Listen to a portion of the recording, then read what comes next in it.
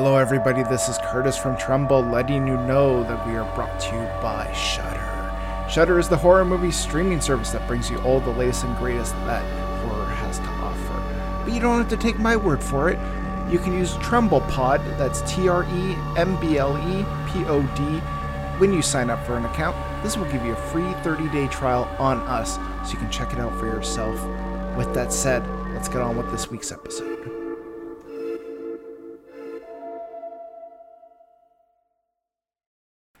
Hello, everybody. Welcome back to Trumbull, the horror movie podcast. I'm your host, Curtis. With me, as always, is Stephen Taylor. How are you two doing? Pretty good.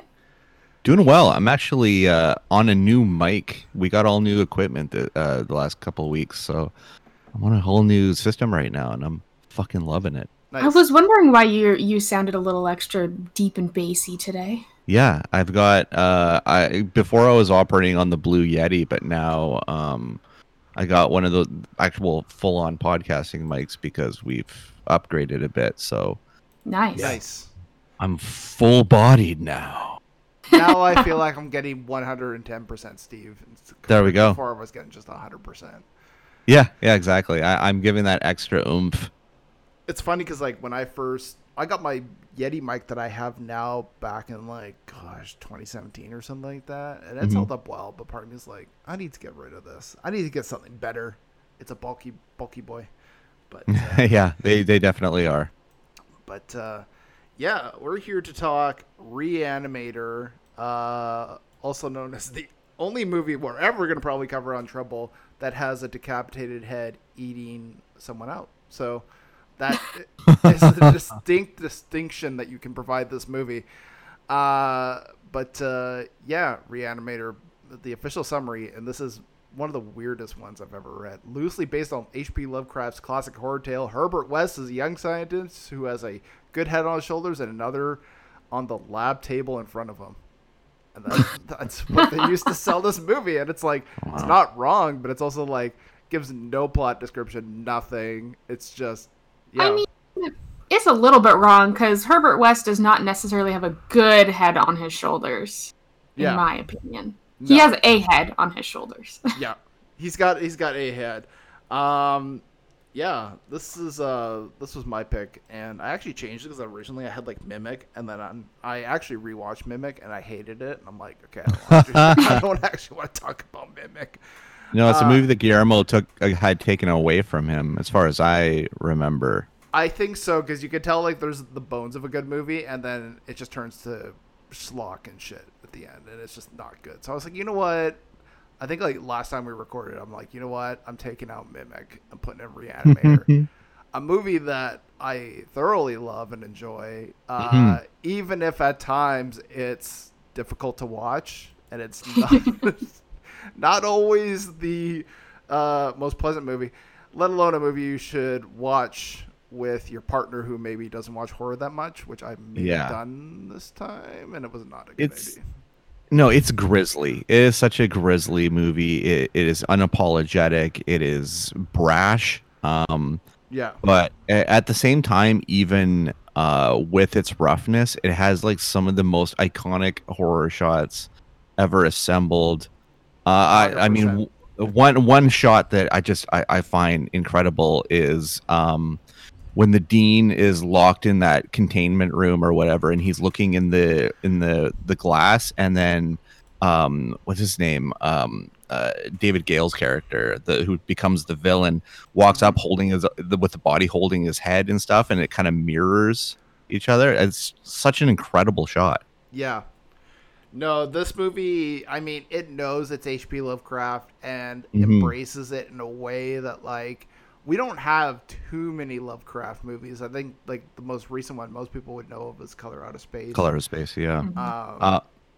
But I think the interesting thing is the Reanimator stories are not stories that Lovecraft even liked himself. They were like a means to an end. He would just like, there was like a thirst for them apparently at the time, and so he would get paid at the time this was good money, but he would get paid $5 a story for these ones. So he would just write it just to earn money, not because he really cared about the substance of them. Yeah. But it's interesting that, like, I think in the context of being an 80s horror movie, Reanimator works so well for that as well. Like, in a way, you could tell somebody it's not an H.P. Lovecraft story, and it still works very well on its own. Obviously, you've got like the indelible touch there that you kind of get with it being a Lovecraft story, but it's interesting that like it still works as its own movie, and it still fits into that 80s camp so well. I just absolutely adore this movie. It's a movie that is, again, I think it's probably a deeper cut for a lot of people than they might think, because I don't think the casual horror movie fan is going to necessarily seek this one out. No, not a casual one, but the ones that are deeply entrenched revere it 100%. I have a good friend of mine that used to work at a video store with Lindsay, who like this is her be all end all, like Die on a Hill. Like this is her favorite movie ever. She has like a deep a deep lady boner for Jeffrey Combs and for Herbert West himself. I mean, it's this this is her sexual fantasy. So there are the diehards. When you know, right? If I ever met a woman whose sexual fantasy was this movie, I don't know what I would like, how I would process that. I feel like it would be like way too much for me to take. No, it'd be super intimidating, right? Like super intimidating. You would have to question all the time if she would prefer you without your head. Yeah, I'd be like mildly attracted, but also I have questions. Am I going to end up headless by the end of this? Let's talk about the first time we watched this. Taylor, when was the first time you watched this movie? I watched this for the podcast. So, this definitely is a deeper cut, but I've seen the title come up on like people's lists, like just on the internet and things like that.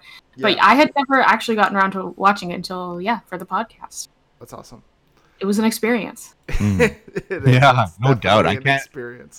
I can't imagine jumping into it now in 2021 and being like, and especially with every progression that we've made and everything that we've called out to look at Reanimator through that lens, it must be just like, holy fuck, what is wrong with this movie? It's definitely an interesting experience because you never quite know who exactly the bad guy is going to turn out to be with this one.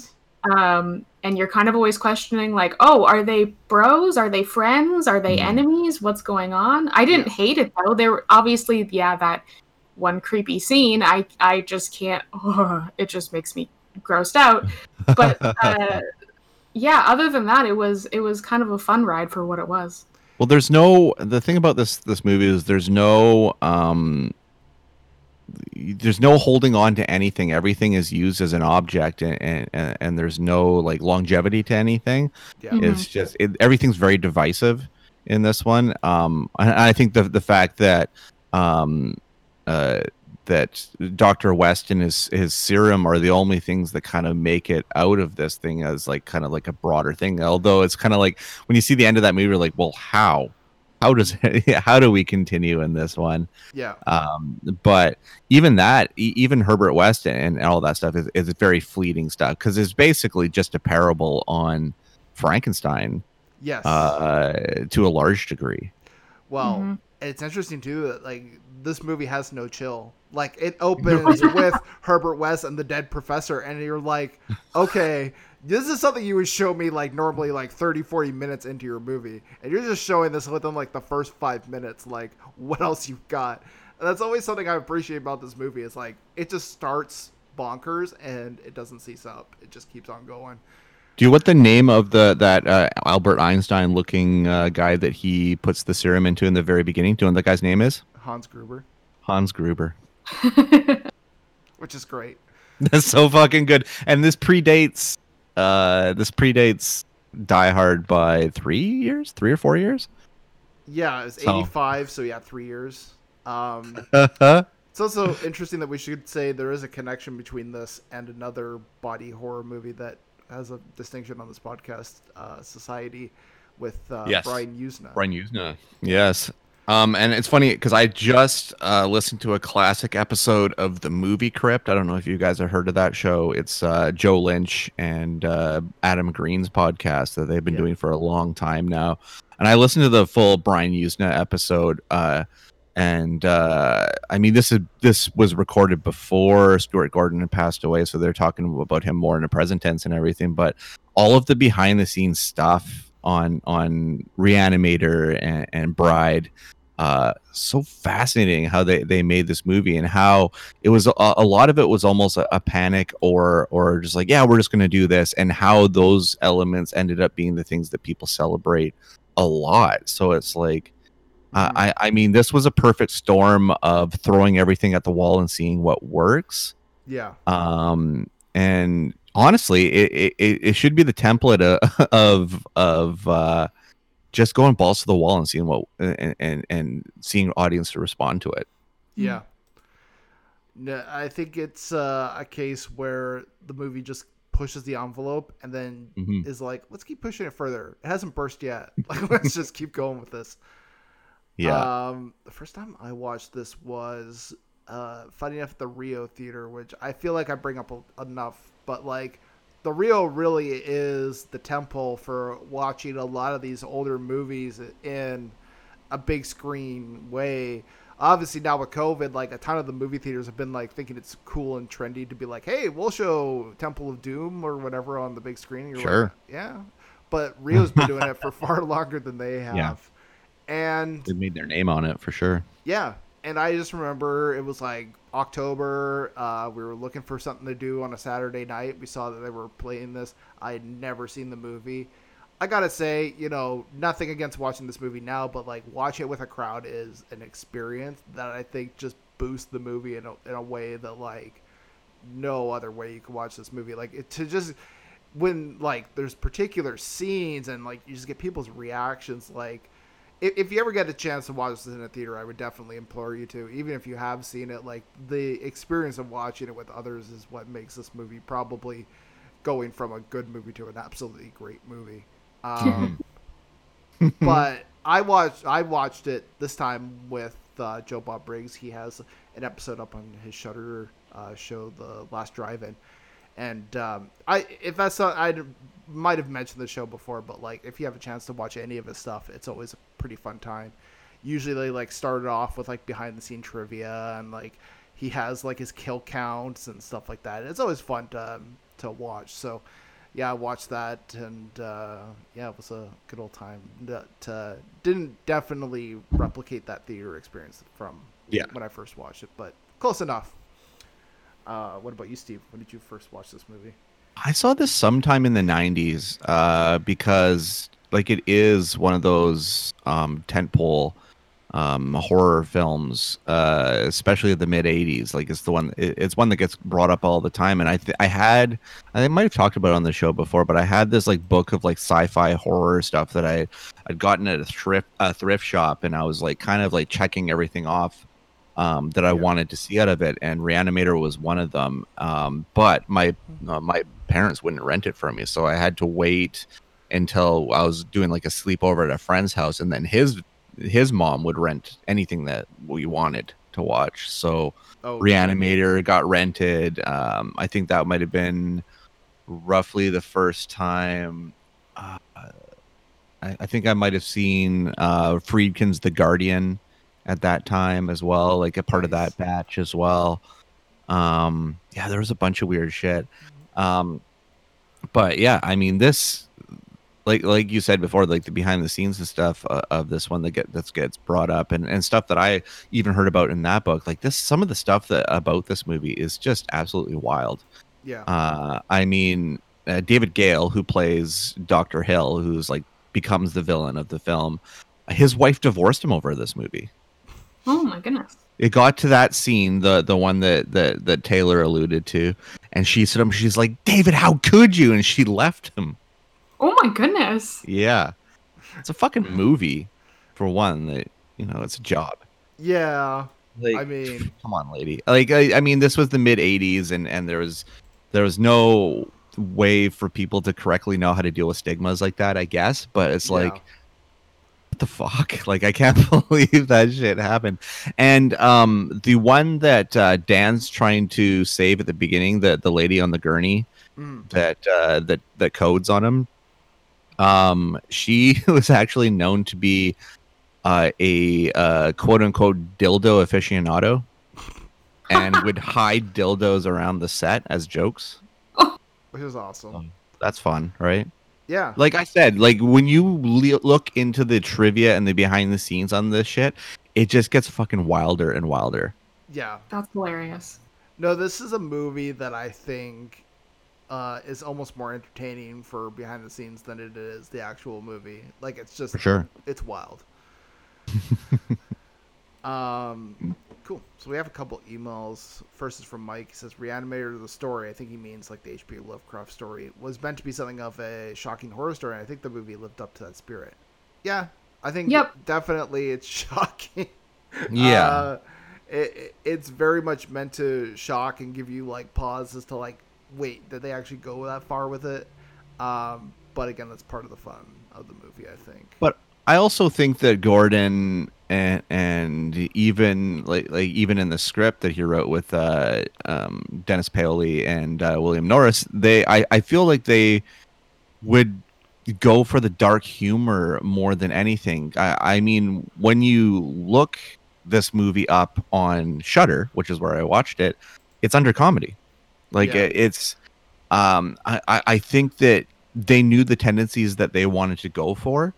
And I think what it does is it softens some of the horror of it with like almost slapstick stuff, you know. And it's I think it's never gonna fully drive away the creepiness of this movie, especially that cat shit. But I mean, that cat scene when the cat is like on West's back and everything, that's hilarious. Like that whole thing's hilarious, and how he like whips the cat at the wall, and it's like you just see that little piece come off and stuff. It was like, I mean, can I be honest? Even when the Dan character goes up to the fridge when they first find he's dead, and he picks him up and he carries him out of the room, even that seemed a little goofy. That whole scene to me, it kind of takes all of the things in the movie that would be maybe more disturbing and just kind of makes them a little extra goofy. Yeah. For sure. I think this movie, if you've never watched it for the first time, it's like to go through each and every one of the shocking things that happens in it. It's like just keeps going and going and going. And that's what makes this movie so charming for me, is like it's not afraid to keep pushing that envelope. No, not at all. Alan says, I enjoyed it for what it was. You should check out From Beyond. The main actor is the same from Reanimator. From Beyond, though, is more faithful to the source material. I feel was very well done. I've never seen From Beyond, but I think it's got the same director, doesn't it? Yeah, it's Stuart Gordon. Yeah. So Stuart Gordon had an interesting streak in him, in which there would always be. I mean, he was largely regarded as a horror filmmaker, but when he went beyond that, I thought he was very fascinating, because he did some strict sci-fi, because he did Robot Jocks and a bunch of other stuff. From Beyond can also be considered somewhat of a sci-fi as well. And then I mean, he did Mammoth. Like, he did a Mammoth adaptation, a movie called Edmund. I think it was like 2004 or 2005 with William H. Macy, which is like completely different than anything he did. And then he did like another like dark comedy thriller with Mena Suvari and Russell Hornsby called Stuck, in which Mena Suvari gets in a car accident. She accidentally hits a homeless person that goes right through her windshield and gets lodged in there. So she just drives home and basically keeps him captive, still in the windshield, in her garage. Yeah, it's a fucking crazy movie. And because I mean, he hit such a crescendo with these movies, those ones get lost in the shuffle, but he was like a widely eclectic filmmaker. Yeah, and I will give him credit too. I mean, yes, horror movies are about the blood and the gore, but also too, there's some, little sexiness going on in a lot of the horror movies. And you know what? I'm gonna say this movie definitely. I mean, it gets very weird in spots, but they tried to put in a little bit of that too, and I'm like, okay, that to me, at least in the '80s, was part of like that perfect horror package. Like, you have to have the TNA, but you also have to have some blood and gore as well. So, appreciate that there's that good balance, even if there are particular times where I was like, okay, I think you're maybe taking this in the wrong direction, but A for effort. Yeah, absolutely. Best line. This is gonna be tough because there's a lot of great lines in this movie. Steve, why don't you go first? What's your favorite? Oh boy, I gotta quote it directly, and it's honestly it's Jeffrey Combs' favorite line in the movie too. It is the I'm probably gonna paraphrase it wrong. It's like, who's gonna believe a talking head? Go get a job in a sideshow. And he was always because those sentences almost run together in how he says it. Yeah. And he was according to the commentary, he was really disappointed that in the delivery of it, because the audience would laugh at who's going to believe a talking head, and then they would never hear get a job in a sideshow. Yeah, because he says it directly right after. Yeah. I also like that you killed him. He's like, no, I did not. I gave him life. Yeah, that's another great one. I put down cat dead, details later. I thought that line was so great because it really showed Herbert West as a character. Yeah. Like, he's not the kind of guy who's going to leave any kind of note. And if he does leave a note, it's going to be cat's dead, details later. And that's going to be the extent of it, that line went so well.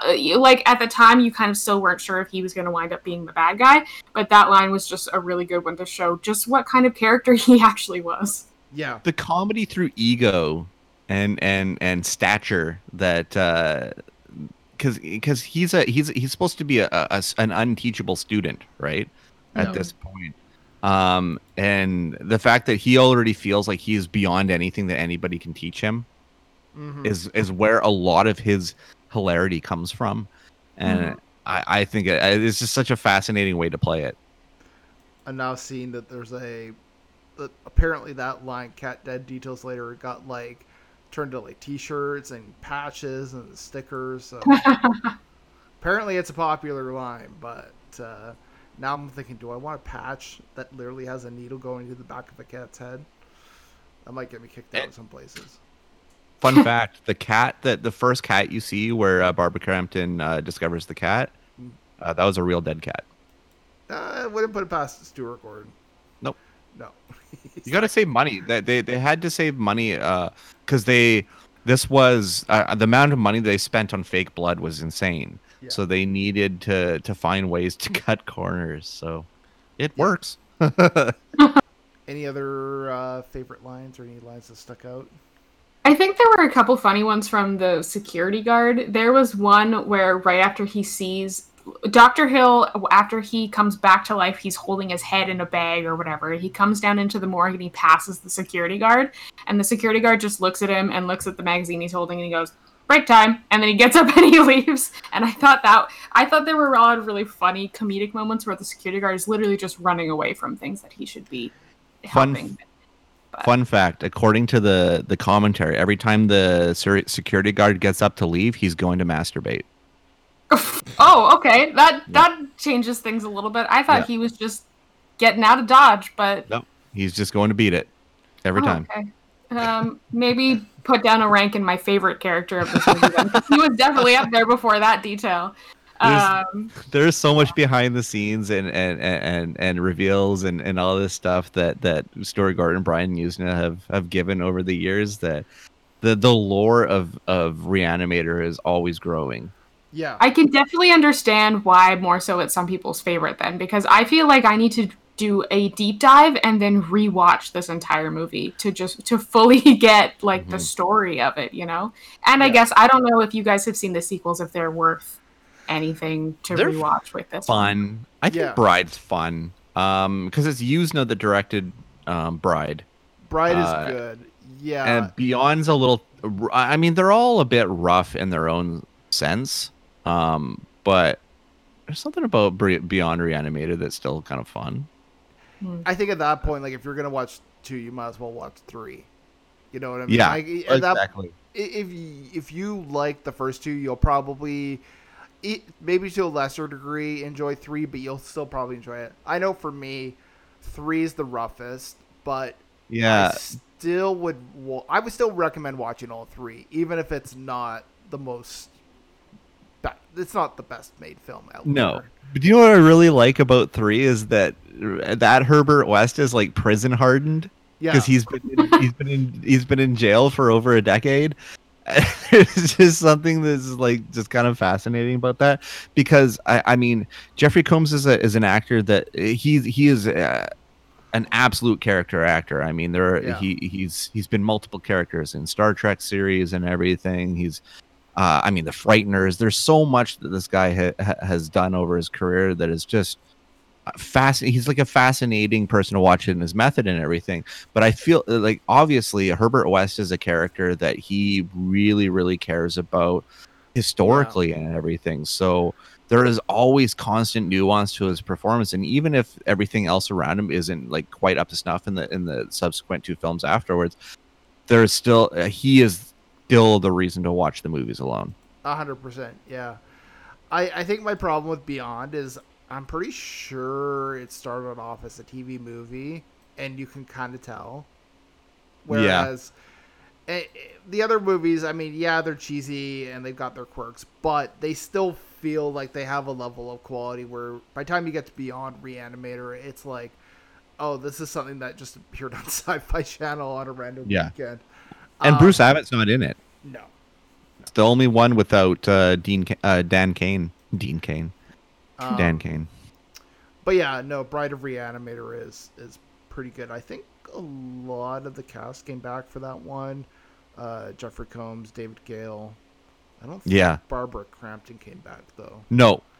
Well, see that, and that's the unfortunate thing, right? Especially with the ending of this movie. There's no resolve to that. No. I really liked that ending too. It's I thought such that a cool ending. like rather than just like leaving it with okay, everything is resolved. It's like nope, I have to bring my girlfriend back from the dead, and it like ending on that scream. I thought that was so cool. Yeah. Well, the descent of Dan's character into that scientific psychosis, and then he mixes that scientific obsession with his own personal love, right? It's a fascinating thing, and I think that's what's so like that's what could have been so much greater if they explored that more with Bride of Reanimator. But I guess I can understand why they went into a different direction. They wanted to separate, and I think they wanted to grow the Herbert West lore far more. That was the main drive to the sequels. Yeah. Mm-hmm. Oh man, they even called it Bride of Reanimator though, and that perfectly ties into the relationship between Dan and Meg in the first movie. Yep. And now she's reanimated and he's reanimated her, so that I feel like I need to like write a whole new story for Bride of Reanimator surrounding their relationship instead. Like the David Gordon Green Halloween retcon type thing? Yeah, exactly. Yeah. But actually have the Bride of the Reanimator be Meg.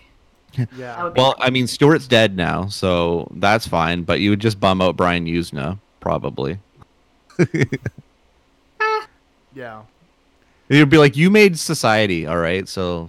Yeah, you owe us for You've had your fun already. Yeah, you kind of grossed me out. For scarring us for life. But yeah, all right. Best performance. I mean. I went with Jeffrey Combs. Definitely. I feel like he is able to chew the scenery in a way that Bruce Abbott, Barbara Crampton aren't. I would say David Gale is a close second, but more so near the end of the movie. Whereas, Jeffrey Combs, I think throughout he toes the line between being a villain and being a protagonist, and you're not entirely sure up until the end that whether he's a villain or not, which I think goes to show how great of a performance he gives. Mm-hmm. Yeah, I mean, he's like still kind of borderline villain because like he didn't really help anyone out. He took that dead cat. He did whatever he wanted. He's the catalyst for the whole thing. Yeah. Because it's his reanimated body that kills the Dean. Yeah. Which sets the whole thing into motion. He's like not really a bad guy, not really a good guy. Well, and he creates the villain. He creates the villain. Yeah. Mm-hmm. I think. Right. So we always think that like antagonist and villain have to be one and the same, but like in this case, I think antagonist is just somebody who's oppositional to the protagonist, which I would argue Jeffrey Combs, Herbert West still is. He still is an antagonist, even if he's not really a villain. He's just somebody who, puts other people at risk through his actions. So. I do have to make a little correction here. The character of Meg Halsey does appear in Bride of Reanimator, but it's more like a cameo type thing. Because Barbara Crampton turned it down because her agent was like, "It's beneath you to do this role, this cameo role," so she didn't come back. Which is kind of funny because like she's done like a bunch of like horror stuff and like a lot of stuff that goes like direct to Shudder and stuff. So I'm like, if you've done those, you could have easily done Bride of Reanimator. But speaking of which, has anybody seen Jacob's Wife yet? Yes. No.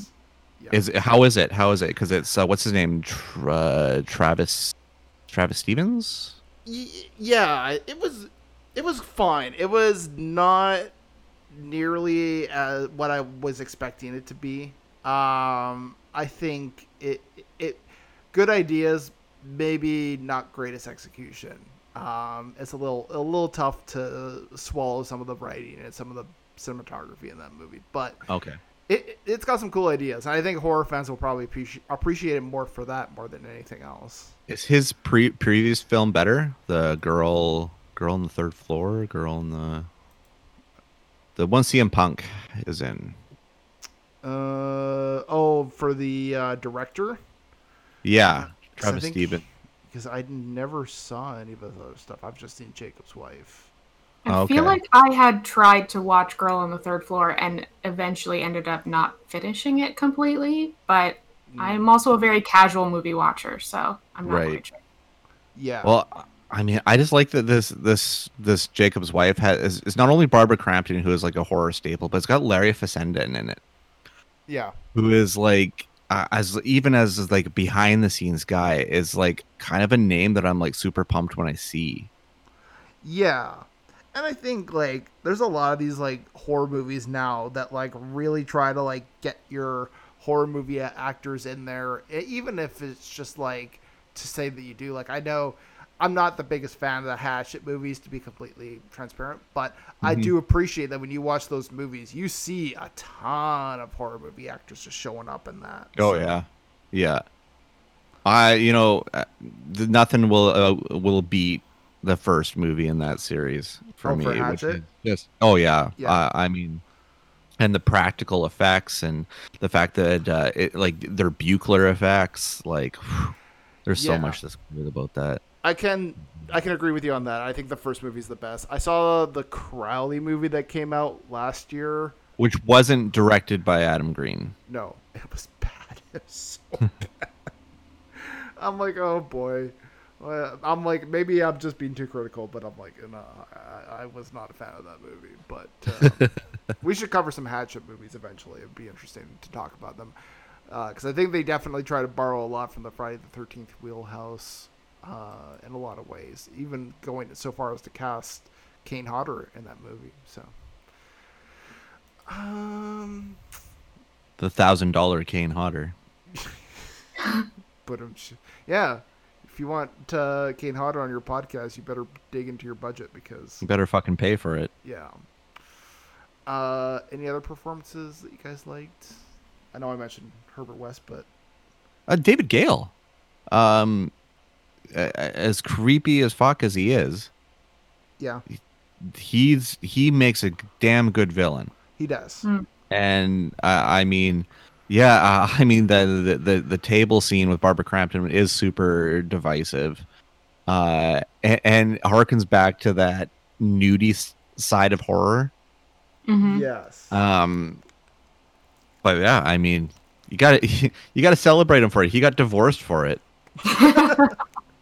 Yeah. Well, and there was even just that scene where his character, Dr. Hill, I think, is talking to the dean and just talking about how, oh, she deserves someone more accomplished, or I can't remember the exact wording of it. But just that conversation, too, you're like, oh, does she? What exactly are you insinuating with that? Yeah. So throughout the whole movie, he's just also, you're never quite sure because, again, there's another character who's, you're kind of like, maybe he's the villain, so maybe this guy's just some creepy old dude. Especially with watching some of the movies from like the 80s and a while ago.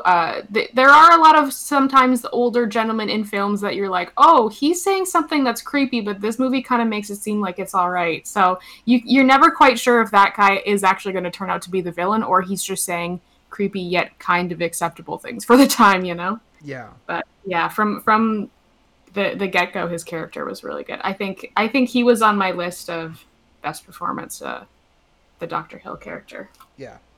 Hard to tell if he's like, you know, just a regular vanilla creep or one of these Me Too creeps. Hard to tell sometimes. Yeah, I mean, most of the time they end up being the same. But, you know, in Hollywood, they don't make it seem like that. No. Best kill in the movie? Hill. Yeah, the shovel one was my favorite. Yeah. The shovel is so good. And like I said, grisly, because like then you've got that scene is so creepy because you've got that kill and it's a great kill and it's super like especially like the neck wound and everything's so jaggedy. And then on top of that, you get the comedy of the head not standing up correctly in the tray. Yeah. So then he has to put the paper holder through the bottom of the head. It's fucking hilarious. It goes from like this disturbing, disgusting scene. I mean, he's gurgling when he dies. Like, it's fucking weird, right? Yeah. Well, and I'm pretty sure when he's killing him, he yells plagiarist or something at him. Yep. Like, he calls him out for plagiarism while he's cutting his head off with a shovel. Like, it's so absurd. It's insane. I mean, that scene has to go down as one of the most iconic scenes in horror in the last 40 years because it's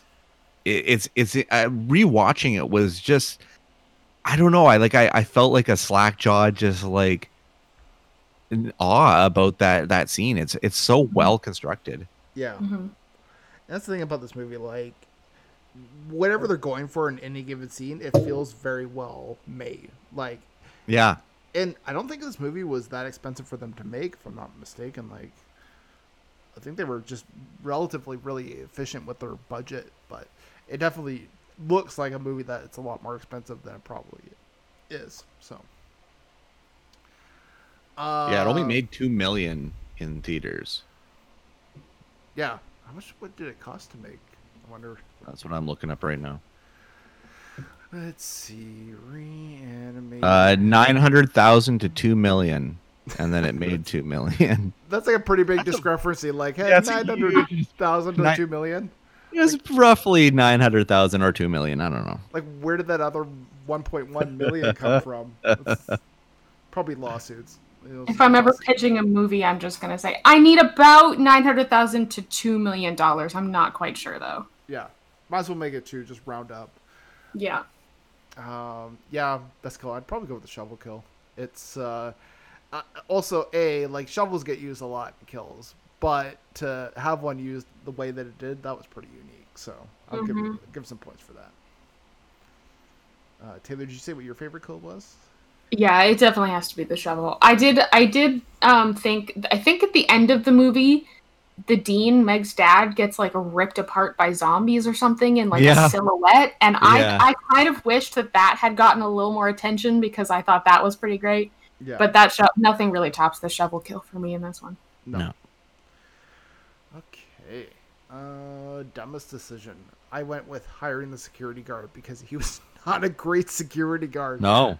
I mean, he was funny, sure, but like a lot of these issues in this movie, you could probably just chalk up to just having a really bad security guard. Like he was there for a paycheck, and if that, like he was not good. Well, apparently he was there to jerk off in the closet or something, so not even there to do a job. Yeah, he was there for break time. It's hard to say what like dumb decision. Like, there's part of me that wants to be like, oh, Dan probably should have just left with Meg and they would have had a happy life. But I feel like his character motivation, like once he finds out what Herbert West can do, like he thinks it will actually do something. He thinks it will actually change the world or something like that. So I can't really say it was a dumb decision because his character made a good decision or a good decision for him. But I don't know, like just being involved in any of this. If I was Meg, I'd be like, all right, bye, see ya. I'm getting out of here. This is way too much bullshit for me. She argues against him moving it. Like she is automatically like, no, he shouldn't move in. And then they're like, like let's just give him a chance. And she's like, no, he's a fucking psycho creep. Mm-hmm. Yeah. Just because Dan has a little friend crush on him doesn't mean that he's any less creepy. She's the voice of reason, but of course she's just a woman, so woman brain, smaller, inferior. It's interesting that you say that though, because like I picked up a little differently. Like to me, because he gets in trouble early in the film, and it feels like he's almost on a bit of a redemptive arc for himself. Like he's trying to fix things a little bit, is how I kind of read it a little. At least like why he would be so willing to go along with Herbert's things is it felt like almost like he was trying to prove someone. Right. Yeah. Well, he was, and he was what Herbert West preys on is the fact that he wants to be. He found another person that wants to beat death. You know what I mean? That doesn't want death to be the finality of everything, and that's what he preys on as well. Yeah. Okay. Also, I have to bring up one thing that I thought was weird. The score of this movie is essentially Psycho. Yeah, pretty much. Yeah. I was like, so many of the like even the intro, the entire intro music feels like a cover song with little differences for Psycho. I noticed too. I don't know if there's more instances of this, but this movie's got a lot of soap opera actors in it.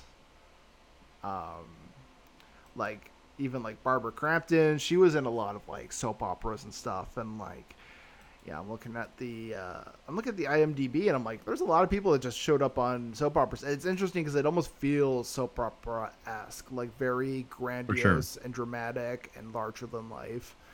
Obviously not as bad as most, if not. It could have been an episode of General Hospital. Next time on General Hospital, Herbert West shows up, starts reanimating all of our dead people. What will Meg do now that she's alive again? Yeah, no, it's just funny because it like looking at this movie and like looking at the performances, a lot of them definitely seem like they're kind of honing in on their expertise as like soap opera actors.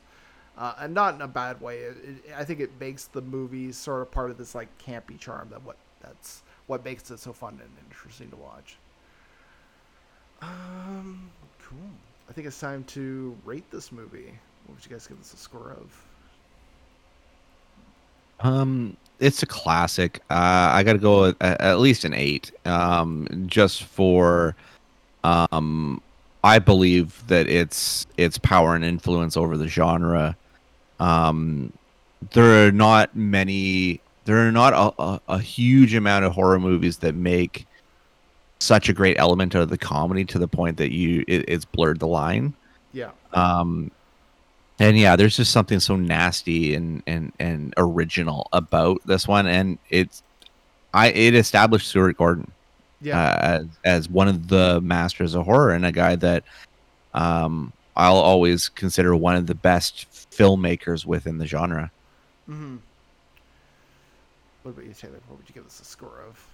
I feel like I'm in agreement with Steve on an 8. There's just so much about it that's kind of like campy and funny, but also gory and gross. And I feel like that's kind of the perfect melding for horror, at least in my opinion, of what I enjoy. So yeah, I feel like an 8. I mean, there were definitely parts where I was creeped out and I was like, all right, whoever made this movie was horny as fuck when they made it, because there's a lot of tits. But other than, like, that's just kind of also older movies from the 80s too. So yeah, and it plays into the main character or not the main character, the actual bad guy of the movie, Dr. Hill. Yeah. So yeah, I feel like this also is one, like, there's just so much, like, especially knowing how highly regarded it is to other people and how much lore and how much story there is, like, that shit is my jam. So I'm definitely gonna delve back into it and do a rewatch of this at some point. Nice. I'm gonna give this a 9 out of 10. I think in terms of being like an effects movie and being like a horror comedy, it's one of the best ones out there. It really does aim to be like a particular type of movie, and I can't take away any points from it doing so, because it does so in a way that's both effective but also really inventive and interesting. And I just don't think a movie like this really exists anymore. Like, I think some filmmakers try, but there's no way you can just get that level of charm and camp that like is so perfectly balanced in this. I think like my only complaint really is that it does seem like, yeah, at times some of the stuff is just a little too much. Like the whole head eating out somebody is just like, okay, this is cool and funny and weird, but also like, yeah, it hasn't really quite aged as well as it probably could have. Wouldn't get made now. Oh, for sure. 100% wouldn't get made. That would be on the cutting room floor. If you had a decapitated head eating someone out, it would be gone in like half a second. It's a fucking shocker. I don't even. Yeah. It's and it's weird because other studios have done fucked up things as well. I mean, High Life, Claire Denis had a fuck box. Like there is. I'll always bring that up as an example of like you can do anything, but there are still things that are really fucking hard to put across to producers, to financiers, to studios. Yeah. Again, I always will kind of make an exception for A24. That's just kind of like, come over here, see what we got. A24 seems the most like flexible in terms of like letting ideas flow, but even they seem like they would not let some of this shit fly. Well, because the scene's applying to rape. Yeah. Right, and that's what will always be the stickier line, and I am grateful that is a stickier line, especially now. But yeah, it could, I guess, could be limiting in some sense. Yeah, for sure. Okay. Well, Steve, where can people find you on the internet? Yeah, I am on Twitter and Instagram at The Stevel Dead. My website, stevestebbing.ca, and you can hear me every week on The Shift with Shane Hewitt, Thursdays at 11 p.m. Pacific time, across Canada and online through whatever Chorus stations in the area. And I got something coming on my website soon. I'm actually in the process of putting it together this weekend, so that's going to be starting. Fun. Yeah. All right.